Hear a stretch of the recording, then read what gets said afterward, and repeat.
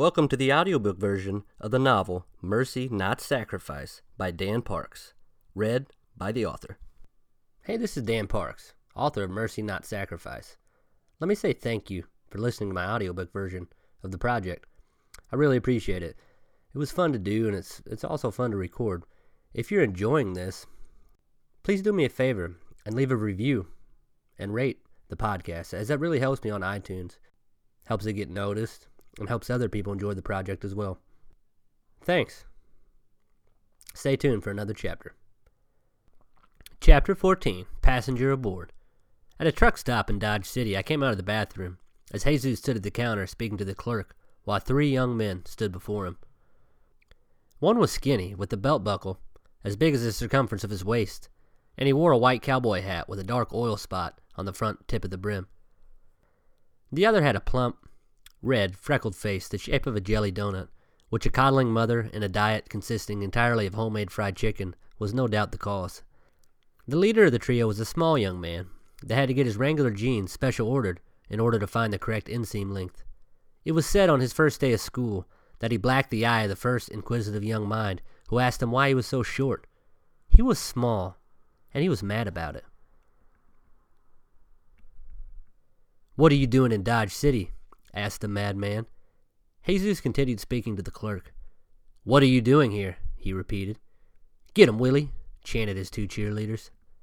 Willie strutted up, an open palm pushed Jesus in the shoulder and bounced back like a boxer on his toes as Jesus slowly turned around.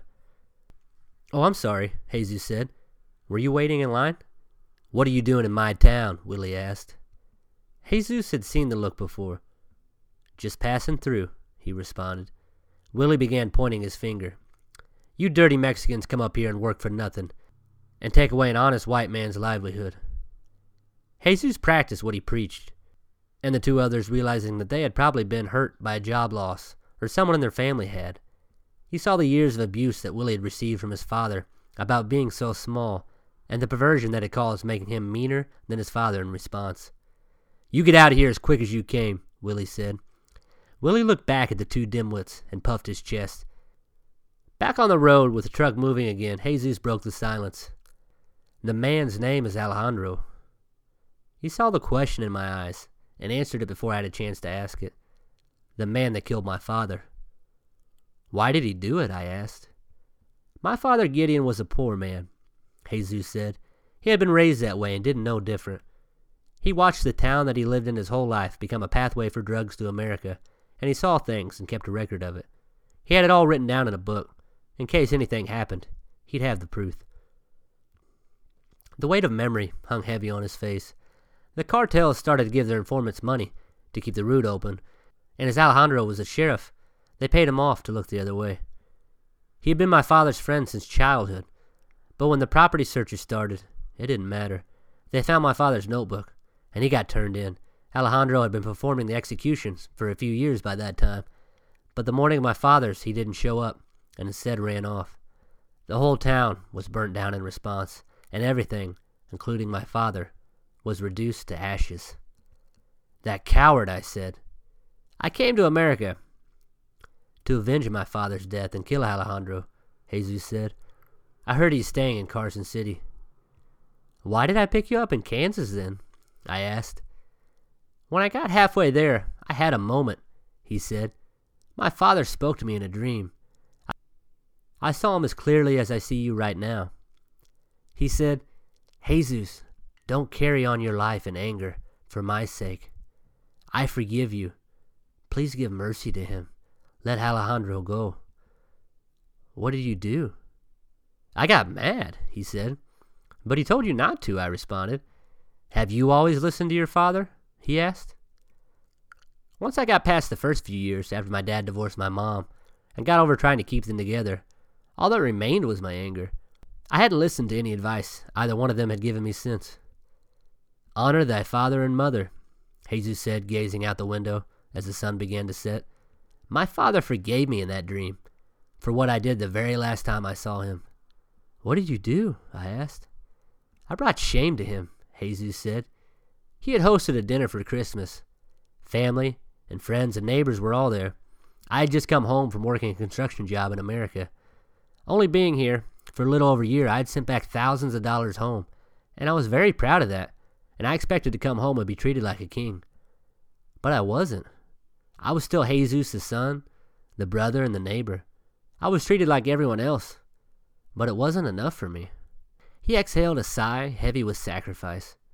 His table of Mexican staples of tortillas, rice, corn, and beans wasn't enough for a big-feeling American construction worker. I began to drink too much that night and look upon him with a pity that turned to a rage. As the dinner wrapped up and my father began to serve the party Mexican coffee, I said, "You think with all the money that I've been sending you that you could have served something decent, like ham or turkey or potatoes. You see, being in America, I started to think like an American, and I thought about myself more than my family. I never thought about anyone in my family but myself, I thought. All my father ever had was his family," Jesus said. "He never had any money that lasted after the bills and the groceries were paid for. The only thing that remained constant in his life was family." His head rested on his hand. "How is your family, Johnny?" he asked. It was a difficult question to answer, and I've always tried not to. I stopped trying with my family a long time ago. My rationale was if I stopped trying to love, then I wouldn't be hurt. What I failed to realize was that without love, a heart would begin to slowly wither away. A selfish heart that forgets to love can no longer grow, and therefore slowly begins to die. "My family," I said, "is a mess." "Johnny," Jesus said, "what is the one thing that you've done in your life that you would most like to take back?" They divorced in October when I was 14 years old. It had been the first Christmas afterwards. I had been serving as an altar boy alongside Father Jones at St. Michael's. Dinner had been planned at my mom's that night, and at that point in her life she was still trying. She had had a real tree with pine needles that fell on the carpet to prove that it was alive at one point like she had been. I had watched the altar that night. She had sat on my left, but it was on the congregation's right.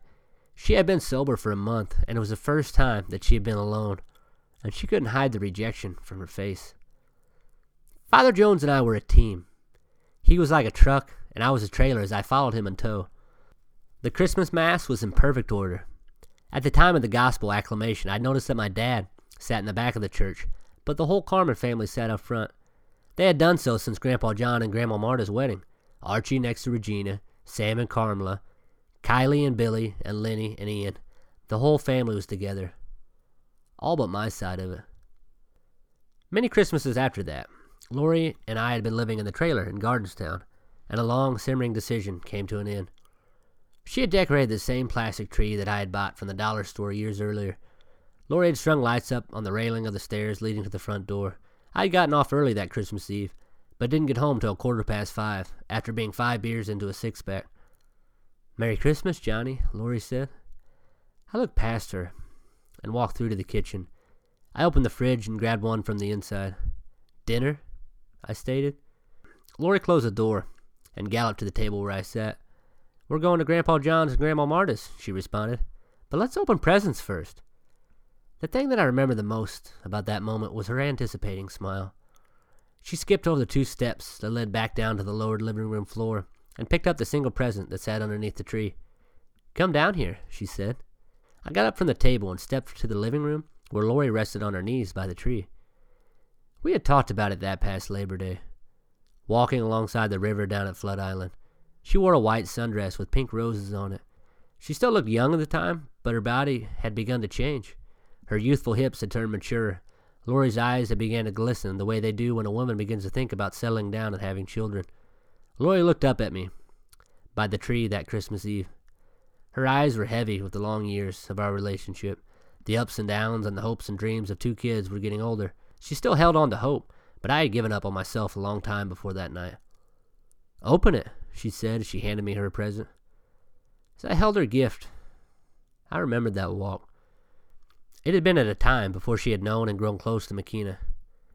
"You ever think about marriage?" Lori asked. A breeze blew in from the east, across the Missouri River, and wisps of her hair blew in the front of her vulnerable eyes. I took her present in my hands and opened it. It was a notebook with a pen taped to the top. "I thought you could start writing again," she said. I saw in her the tenderness of a woman who wanted to believe in her man. "Maybe," I said. She stood up and placed her hands on my shoulders. "Remember," Lori said, "what that teacher said? You have a way with prose." Prose. My Johnny's a writer. He's just yet to begin. "Lori," I said, "that was a long time ago." She stepped back from me and placed her hands in her back pockets of her jeans in waiting. I knew what she wanted, but I didn't get it for her. Call it cowardice or selfishness or even fear, but I see it now for the failure that it was. "Money's tight this year," I said. "I've been busy and didn't get a chance to get you something." Lori turned and looked back at the tree. She scanned the old wood paneling of our trailer home. Her face told me that she wasn't loved in the way that she needed. When she looked back at me, I felt her stare on the black part of my soul.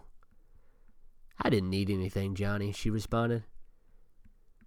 "Even though we ain't got money, I still love you." She walked to me and gave me a humble kiss on the cheek. I took my eyes from the road and off the windshield, and I saw that Jesus was staring directly at me, waiting for an answer. "I should have asked Lori to marry me when I had the chance," I said, when she still believed in me. "We don't always get second chances," Jesus said. "That's why I'm going to find Alejandro." "Mercy is hard," I said. "But it's a gift," he said. "One might think that the receiver is the only one getting, but it's the giver that truly receives. I had forgiven Alejandro in my heart," Jesus said, "but I need to tell him while I still have the time." Then there was that other secret of mine. Father Jones was loved by the town. He was outgoing and personable and charming. A young priest was exciting for Gardenstown. The first time that I met him, I wanted to be like him. He made me want to be a priest. I was a willing worker at the church as an altar boy. I did what was asked and tried to do more. Father Jones saw my drive and he encouraged me to spend more time with him at the church, and we began to form a bond. I was his apprentice. I was learning, and he was earning my trust and my allegiance. But then it began to change. Looking back in the photo albums, people would say that it is when my face changed. The smiles stopped looking natural and began to look forced. The free spirit left and my life became about hiding. Father Jones had began getting closer to me.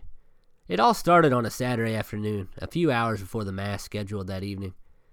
"Have you hit puberty?" he asked me while I was slipping through a missalette. My cheeks flushed with color, and I wondered what he meant. "What do you mean?" I responded. "Is there hair around your penis?" he asked. My physical features had started to change. I had been growing taller, and my face was leaner and longer, and the skin above my penis had begun to itch as new hairs had begun growing in. Confusion was settling in my heart. I liked the attention, but I knew it was wrong. "Yes," I responded, looking over at the closed door. "Well," said Father Jones as he walked over to me, "can I see?" It was as if I didn't have a choice, and my hands moved independently of my will. When I began to undo my belt and unzip my pants, we heard the knock on the door. "Father Jones, are you in there?" He had fire in his eyes as he said, "It's the nun. Quick, zip up your pants." Thanks for listening to another chapter of Mercy Not Sacrificed by me, Dan Parks. If you're listening to this on iTunes, I wanted to ask if you could rate or review the podcast, as it really helps me get the project out there and have other people listen to it as well. I hope you're enjoying the project, as I'm having a lot of fun making it. I'll see you next chapter.